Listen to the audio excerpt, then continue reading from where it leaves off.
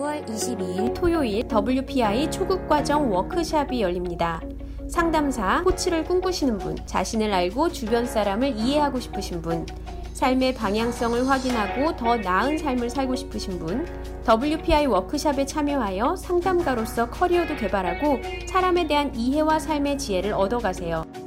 WPI 초급 워크샵 관련 문의는 위즈덤 센터로 연락 바랍니다.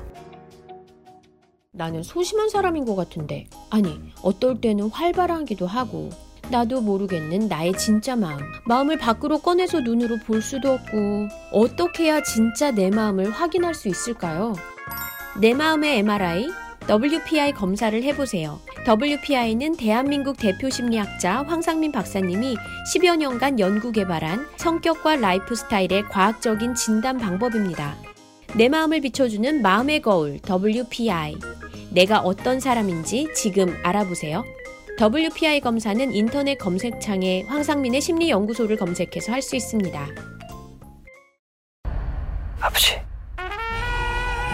계획이 뭐예요?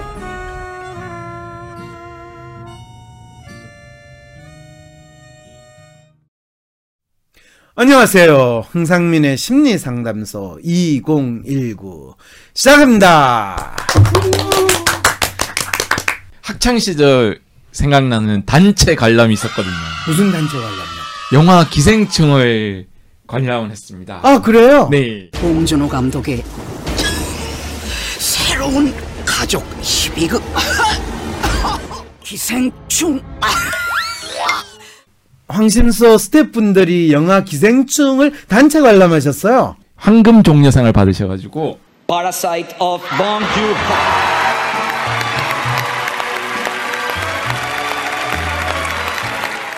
사람들이 막 여기저기서 다 보러 가야 된다고, 다 봐야 된다고 그래서요. 그래서 그러면 지금 가신 거예요, 사로 변호사께서는?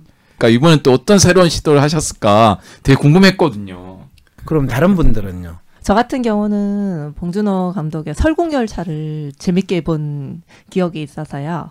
설국열차랑은 또 어떤 차이가 있는지, 그리고 그 등장인물들의 심리는 또 어떠할지 궁금해서. 너무 어렵게 진짜 갔다 오셨어요. 그랬어요. 어떻게 됐어요? 황심소 스태프들과 패널들과 함께 가서 즐겁게 관람을 하고 왔습니다. 그런데요. 네. 전 무서웠어요. 무서웠어요? 예. 뭐가 무섭다는 거예요? 중간에 그 전기들 때 나중에 어머 저 어떻게 저 들키면 어떻게 막 제가 막 가슴이 쪼여가지고. 네. 저는 그랬어요. 좀 무서웠어요. 아니, 잘 보셨네. 무섭게 잘 보셨네. 호러 무비였나 보죠, 일종의. 이방인의 삶 자체가 항상 어디에 있으나 우리 집이 아닌 듯하니까 본인의 그 마음이 그 영화를 통해 가지고. 네, 맞아요. 그러네요. 그렇죠, 그렇죠. 그러니까 본인이 이제 그 영화를 보면서 내가 어디에서 가슴이 쫄려가지고. 그렇죠. 예. 본인의 지난 몇십 년의 삶이 내가 마치 나무 집에 사는 것 같은 그 느낌이나 남의 나라에 사는 느낌이나 바로 저런 거였구나. 그래서 본인이 더 이 동일시가 더 잘된 더 쪼이면서. 그렇죠. 그런 걸 지금 느낌을 이야기를 하는 건데 무슨 심리를 분석하고 간부 아줌마는 이런 고민을 하면서 봤어요. 이렇게 되는 거 그거는 보는 저처럼 그냥 봉준호 감독이 별로 안 좋아하지만 네. 그냥 뭐 역시 그냥 그랬다는 평도 있을 수 있는 것은 않겠습니까? 저처럼. 본인이 봉준호 감독이 안 좋아하는데 지금 그럼 영화를 할 수 없이 단체 관람이라서 가서 봤다는 지금 그 이야기를 하고 있는 거잖아요. 어차피 볼 거였는데 같이 본 겁니다. 황심소 패널들과 스태프들과 같이 보고 이제 영화에 대해서 좀 즐겁게 캐릭터에 대해서 뭐 박사님 분석도 좀 듣고. 저는 이 끝나고 나서 제작자 이름이 딱 나오는데 이미경 이렇게 나왔어. CJ 그 블랙리스트로 유명하신 분 있지 않습니까? 그래서 몰랐어요. 이 봉준호 감독, 송강호, 이 이미경까지, 이 박근혜 정권에서 다 블랙리스트로 이름 나신 분들이잖아요. 그랬어요. 그래서 이게, 이 새로운, 뭔가 왜 뭉치셨을까? 마치. 그 말은 박근혜 정권에서 블랙리스트에 올라간 사람은 다 기생충과 관련이 있냐, 뭐, 이런 지금, 멘트신가요? 왜냐면 이게 느낌이 약간 이것도 약간 뭔가 그런 의도를 갖고 만든 영화가 아닌가? 그런 또 음모론이 생각이 났더라고요. 기사에 보면 이 격차 사회, 부유층과 이 빈곤층의 격차 때문에 생기는 일이다 이런 기사들이 많았었거든요. 아니 사업을 하고 돈을 많이 벌어서 엄청난 대저택에 사는 부자와 반지하에 사는 가난한 사람의 그 격차를 화면에서 보여줬는데 왜 그게 지금 아무것도 아니라고까지 또 이야기하세요? 그냥 어떤 일상의 이야기이지 어떤 그러한 어떤 격차, 사회적인 격차가 어떤 문제를 일으켰다거나 그런 격차를 해소해야 한다거나 그런 주제로는 보이지 않았거든요. 제 눈에는. 그냥 현실을 있는 그대로 보여줬을 뿐이라고. 그러게요. 예. 네. 그리고 실제로 보면 영화는 부자가 저렇게 호구로 이 돈 없는 사람들한테 많이 뜯기는구나 이런 걸 보여주는 모습이 더 있는 거 아니에요? 근데 이게 기사에 보면 마치 이 서민은 부천에 갈 여력이 없다 뭐 이런 식으로 갈등을 불러일으키는 시사저널 기사라든지. 강북 아줌마. 예. 그런데 자주 가거나 가본 적은 있어요? 그 잘 사는 집 말씀. 네. 지나가 본 적은 있어요. 여보시오, 나도 강남은 매일 지나가요. 특히 내 상담하는 데는 강남 최고의 청담동이라서 널 지나가면서 야, 저 핸드백은 얼마지? 저 가방은 얼만가? 늘 봐요. 매일 에브리데이 봐요. 근데 그거하고 그걸 내가 하나 사가지고 드는 거하고는 또 다르잖아요.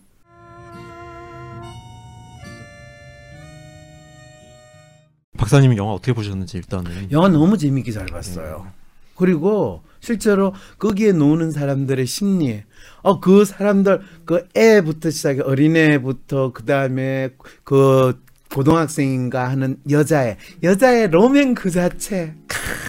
본인 그 가정교사로 만나는 그 순간에 로맨의 모습이 나오고. 근데 영화가 로맨 특성인데 이 마음에 드는 이 오빠한테 키스하는 그거는 로맨의 캐릭터에서 조금 이 오버하거나 로맨의 캐릭터의 에센스를 제대로 보이진 않아요.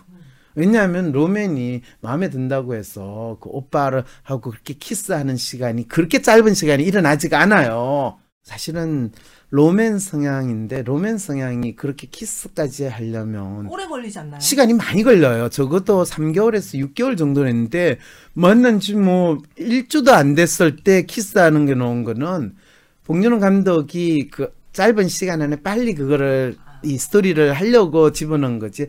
로맨 제 로맨인데 로맨 원단인데 라고 하는 거 처음은 너무 잘 보여주는데 그 다음에는 그 캐릭터를 진짜 안타까워요. 그러면은 그 남자 과외 선생이나 사람은 성향이 어떻게 될 걸까요? 남자 과외 선생은 리얼의 원단이면서도 리얼이면서도 아이디얼 성향을 동시에 가졌다라는 생각이 들어요.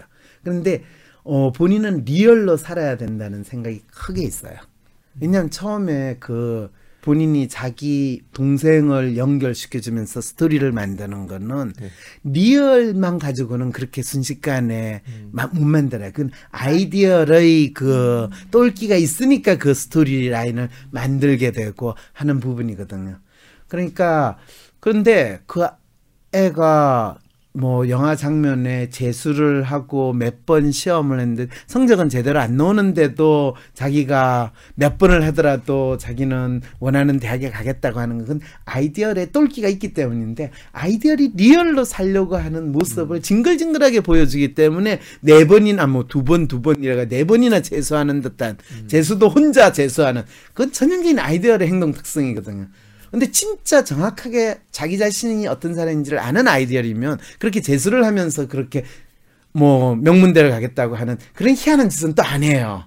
그러니까 이제 이런 걸 보면 저 특성이 어떻게 변신이 돼가 저렇게 나온다. 그래가지고 더 웃기는 건 나중에 내가 책임을 지겠어요. 뭐 이렇게 될 때는 그거는 또 아이디얼이 또 리얼의 모드인데 그 책임을 지겠다는 게 돌을 들고 가는 그런 이건 스포일인가요? 아닌가요?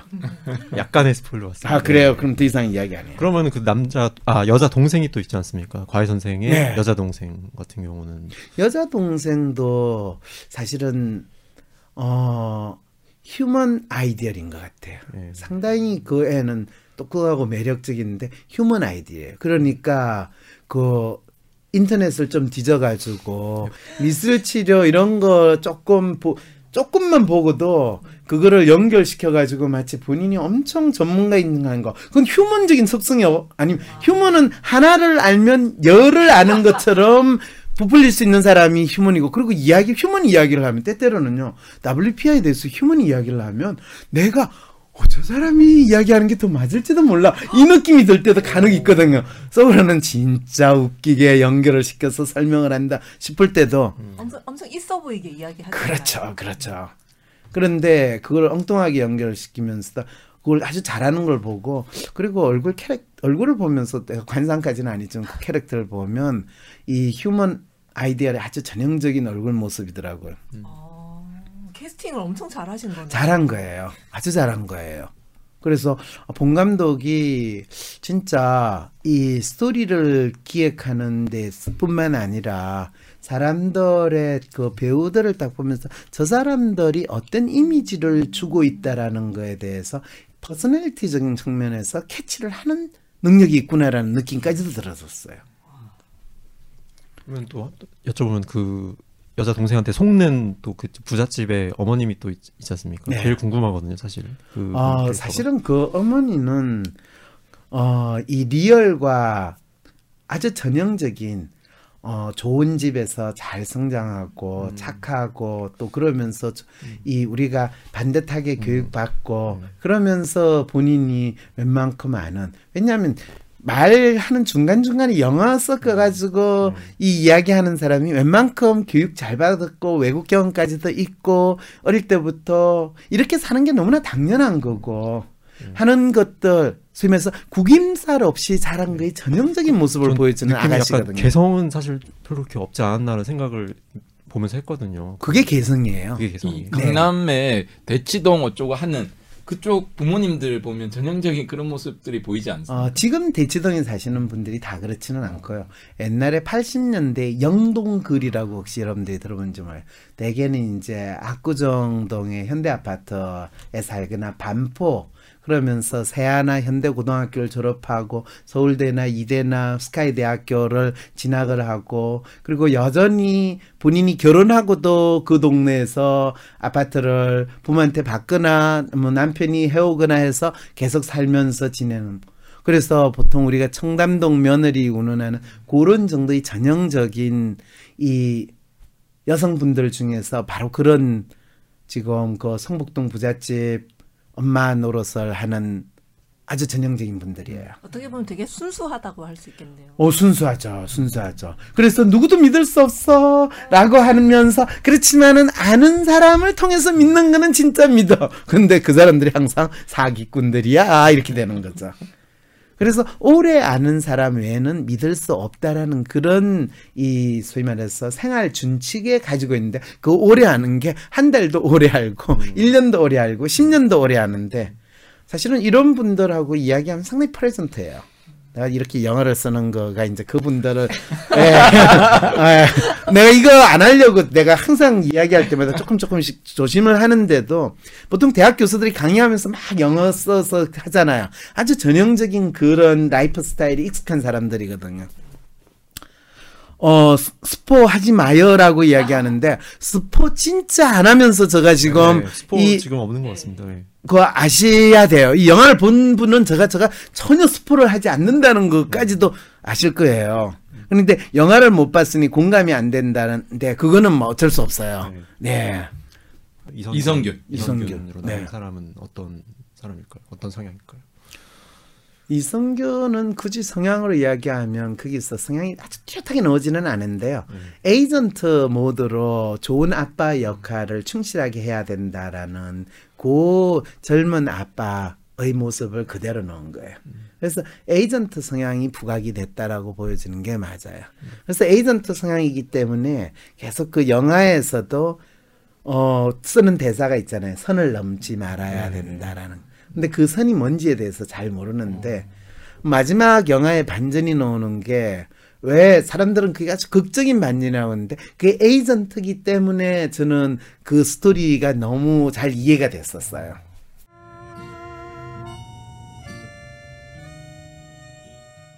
거기서 잘 사는 집 사람들도 있는 반면에 반지하에 사시는 그 가족분들과 함께 또 그 뭔가 눈에 보이지도 않는 세계에서 사시는 분들. 근데 그분들은 자기가 그 집에서 살 수 있게 해주는 그 주인 이선균에 대해서 되게 감사하게 생각하고 그분이 들어오실 때 불까지 조절해 가면서 진심으로 감사해 하던 그런 모습을 보면서 그 되게 나쁘게 말하면 노예 근성이라고 할 수 있는데 노예 근성이 아니라 그거는 말 그대로 노예로 사는 사람이 주인에 대해서 충성하고 감사함을 느끼는 마음이 자연스럽게 나타난 거예요. 그리고 그 사람들을 노예라고 이야기하는 것조차도 사실은 당사자 그런 소리를 듣는 사람 기분이 나쁘죠. 무슨 소리야. 나는 지금 내 생활에 만족하고 있고 그리고 이런 생활을 가능하게 해준 보이지 않는 그분한테 그분은 나를 차마 모르더라도 나는 그분에 대해서 감사하게 생각하고 산다. 우리가 S그룹에 사시는 분이나 H그룹에 사는 분이나 거기에는 항상 회장님의 은혜에 감사하면서 회장님이 우리를 이렇게 살릴 수 있게 일자리를 주셔서 얼마나 감사한지 모르겠습니다. 그 내용은 이 영화의 전반에 항상 깔려 있잖아요. 아까 사로 변호사가 진짜 질문을 할 때 제가 조금 또하게 생각한 게 이미경 씨가 블랙리스트고 봉준호 감독이 박근혜 정권에서 블랙리스트인데 이 영화는 그러면 블랙리스트 영화 아닌가요? 이렇게 질문할 때 무슨 소리가 영화에서는 지금 그거를 정치적으로 블랙리스트 아니다 그게 이슈가 아니라 우리가 재벌이라고 욕을 하고 대기업이 착취한다고 하지만 정작 그 재벌 회사에서 일을 하는 직원들은 저 회장님이 우리 노동력을 착취한다가 아니라 회장님이 우리한테 일자리를 줘서 우리가 여기에서 일을 해가지고 안정적인 월급을 받게 해서 회장님 감사합니다. 회장님 만수무강하세요. 이런 마음으로 사는 그 내용을 이 영화 속에서 너무나 잘 표현했는데 물론 그 사람들이 살고 있는 게 정상적으로 사는 것이냐 또는 땅 밑에 사는 것이냐 그런 안타까움이 있지만 스스로 그거조차도 만족해서 사는 그거를 잘 보여줬는데 갑자기 블랙리스트를 언급하니까 이 시사저널 기사에서도 보면 그 사장님을 박재벌 이렇게 표현하고 이 어떤 굉장히 중요한 단어들이 냄새라는 단어들이 나오는데 거기에 대해서 가난한 자들이 아무리 숨기려 해도 숨길 수 없는 매캐한 냄새, 계급 갈등의 모티브 이런 표현들을 자꾸 격차, 계급 갈등 이렇게 기사들이 몰아가는 일련의 기사들이 보여지거든요. 그래서 왜 이렇게 보려고 하는 건지 저는 그냥 처음 말씀드린 일반적인 일상적인 가정을 보여주는 건데 왜 이렇게 그걸 부유한 층과 가난한 자의 갈등으로 묘사하고 싶어 하는 건지 기자들이 잠깐만요. 부유한 자와 가난한 자의 생활을 보여주잖아요. 네. 그러면 마치 우리는 이 과산화수소수인가? 뭐 하고 하면 갑자기 버글버글 끓게 일어나는 그런 화학 반응처럼 대한민국 사람들의 특히 기자들은 부유한 자, 가난한 자 하면 갈등 이런 식의 자동적인 사고나 생각을 표현한 것이지 영화는 그 자체로 가난한 자와 부자의 삶을 그대로 보여주잖아요. 그런데 그거를 갈등으로 보는가요? 아니면 서로 상부상조하면서 조화롭게 잘 사는 건가요? 되게 아름답게 잘 살고 있는 걸로 보여지거든요. 그게 아름다운 거예요. 이분이 지금 아니 누군가를 먹여 살려주고 있고 그 사람은 그거에 고마워하고 있고 그런 건 멋진 모습 아닌가요? 그런데 그게 영화에서 그냥 사는 거 아닌가요? 그게 어떻게 제대로 사는 거예요. 지금 사로 선생이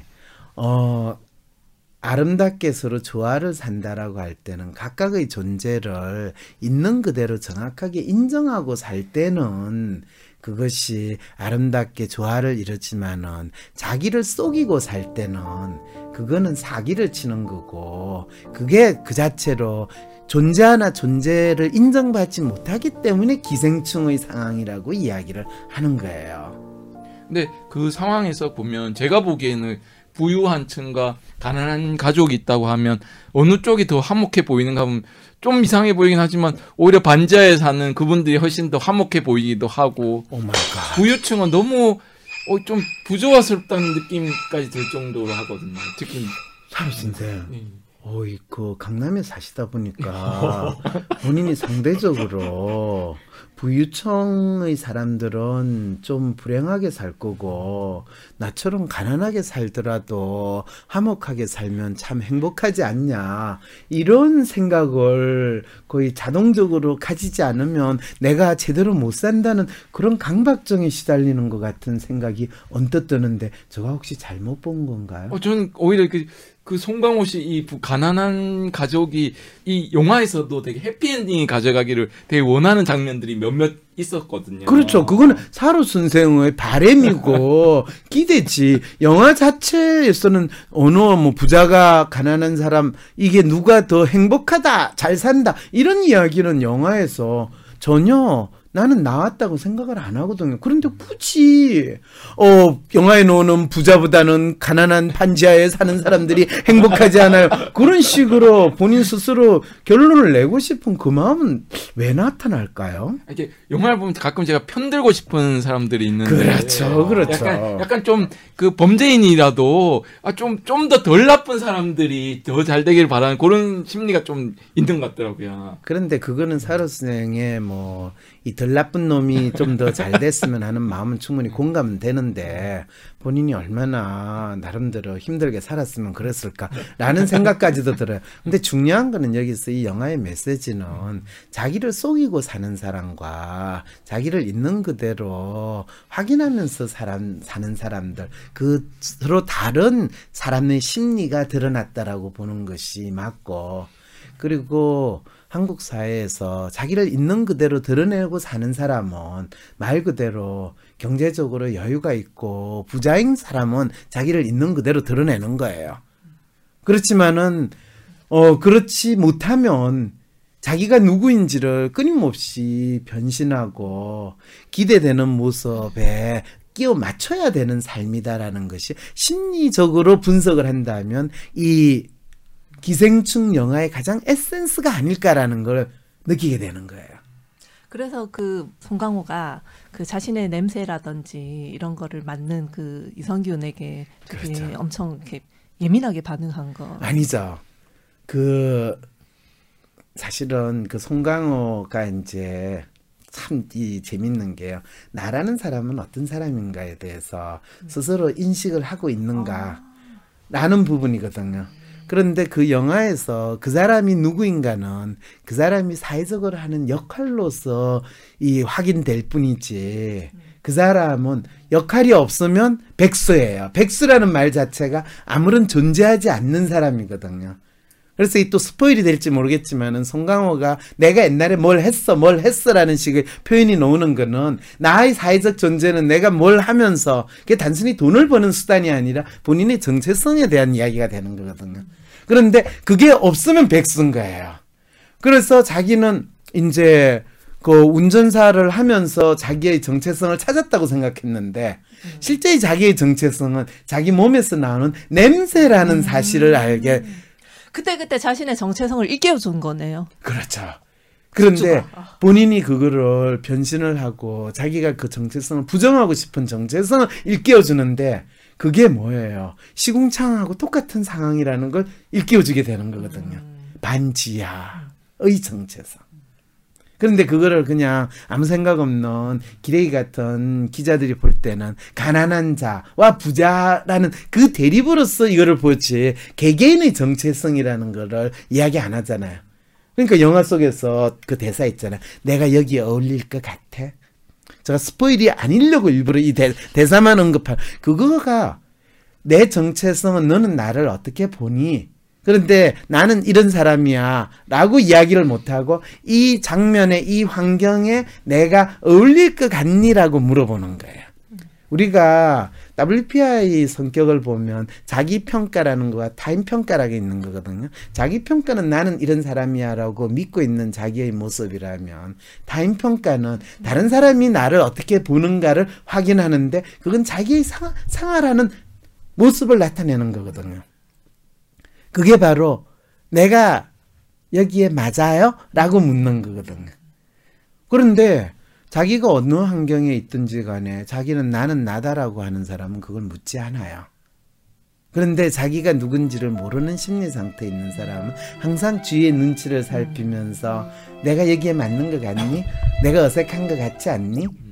이럴 때 그 영화 내용에 끊임없이 소위 말해서 반지하에 사거나 지하에 있는 사람은 내가 어떤 사람으로 규정이 되고 보여지는가에 대한 마치 한 맺힌 절규를 끊임없이 해요. 이렇게 이제 설명을 듣고 여러분들이 본 영화를 한번 생각을 해봐요. 그 장면이 얼마나 의미 있는 장면으로 나오게 되는가. 왜? 영화에서는 홈리스라는 사람의 존재는 귀신이거든요. 귀신은 살은 사람인지 죽은 사람인지 모르는 상태에 있다는 거. 나도 그게 처음에 등장을 했을 때 너무너무 신기하게 생각해서 야, 본 감독이 어떻게 저 에센스를 캐치를 했지? 야, 연대 사회학과를 놔가지고는 저 정도 수준이 될 수 없는데 이 생각까지 했을 때 그랬을 때 그 냄새라는 걸 봤을 때 처음에 나는 영화를 보기 전에 냄새라는 이야기를 했을 때 뭐가 떠오르냐면 향수라는 소설이 떠올랐어요. 여러분들 이 영화를 보고 나서 또는 보기 전에 분들은 향수라는 소설을 보고 나서 이 영화를 보세요. 그러면 본 감독이 참 틀림없이 그 향수라는 영화를 봤든지 원래는 영화는 향수라는 소설을 가지고 향수라는 영화로 만들었는데 이 주시킨턴가 뭐 하는 사람이 쓴 소설인데 지금 이 그 기생충과 전혀 시대도 다르고 다른 이 완전히 반대예요. 거기는 냄새라는 거는 모든 사람이 그 냄새를 맡으면 사랑의 마음을 가지는 그런 이 냄새인데 그게 처음 시작할 때도 냄새로 각 사람들이 어떤 사람인가를 구분한다라는 이야기가 나오면서 재밌게도 냄새가 없다면 그 사람에게서의 냄새가 없다면이라는 가정을 가지고 이제 이야기를 하기 시작해요. 그래서 그 소설 영화가 아니니까 이건 얼마든지 스포일러 할 수 있어요. 그런데 그게 더 재밌는 건요. 냄새가 없다면 사람에게서 냄새가 없다면 어떨까? 사람 같지 않을 것 같아요. 그렇죠.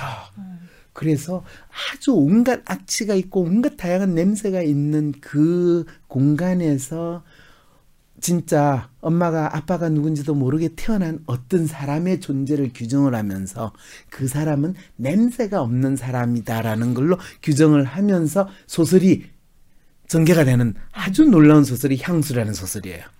저는 거의 20년 전인가 30년 전에 그 소설을 처음 읽고 전율을 제가 사실은 오늘과 같은 심리학자가 되는 데 있어 나한테 새로운 통찰을 줬던 눈에 보이지 않지만은 보일 수 있게 만드는 것에 대한 아이디어를 준 소설이 바로 그 향수라는 소설인데 놀랍게도 봉준호 감독은 바로 그거를 완전히 180도로 돌려가지고 냄새가 있는데 그 냄새는 뭔지 모르지만은 그 사람을 나타내지만 그 사람이 있는 비슷한 사람들을 나타내고 그걸 가족을 상징한다는 것까지 와 소름 끼치는 상황을 만들었을 때 어떻게 저 인간이 저걸 알았을까 이렇게 되는 거죠. 아버지, 계획이 뭐예요? 내일 방송되는 2부에서 계속됩니다.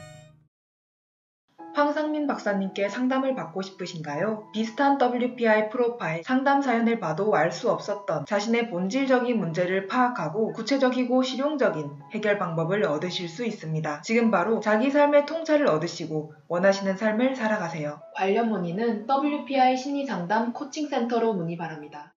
쏟아지는 기사 속에 진짜 문제를 밝히는 등불로 여러분과 함께하기 위해 황상민 TV로 찾아뵙겠습니다. 전용 스튜디오를 마련할 수 있도록 많은 후원 부탁드립니다.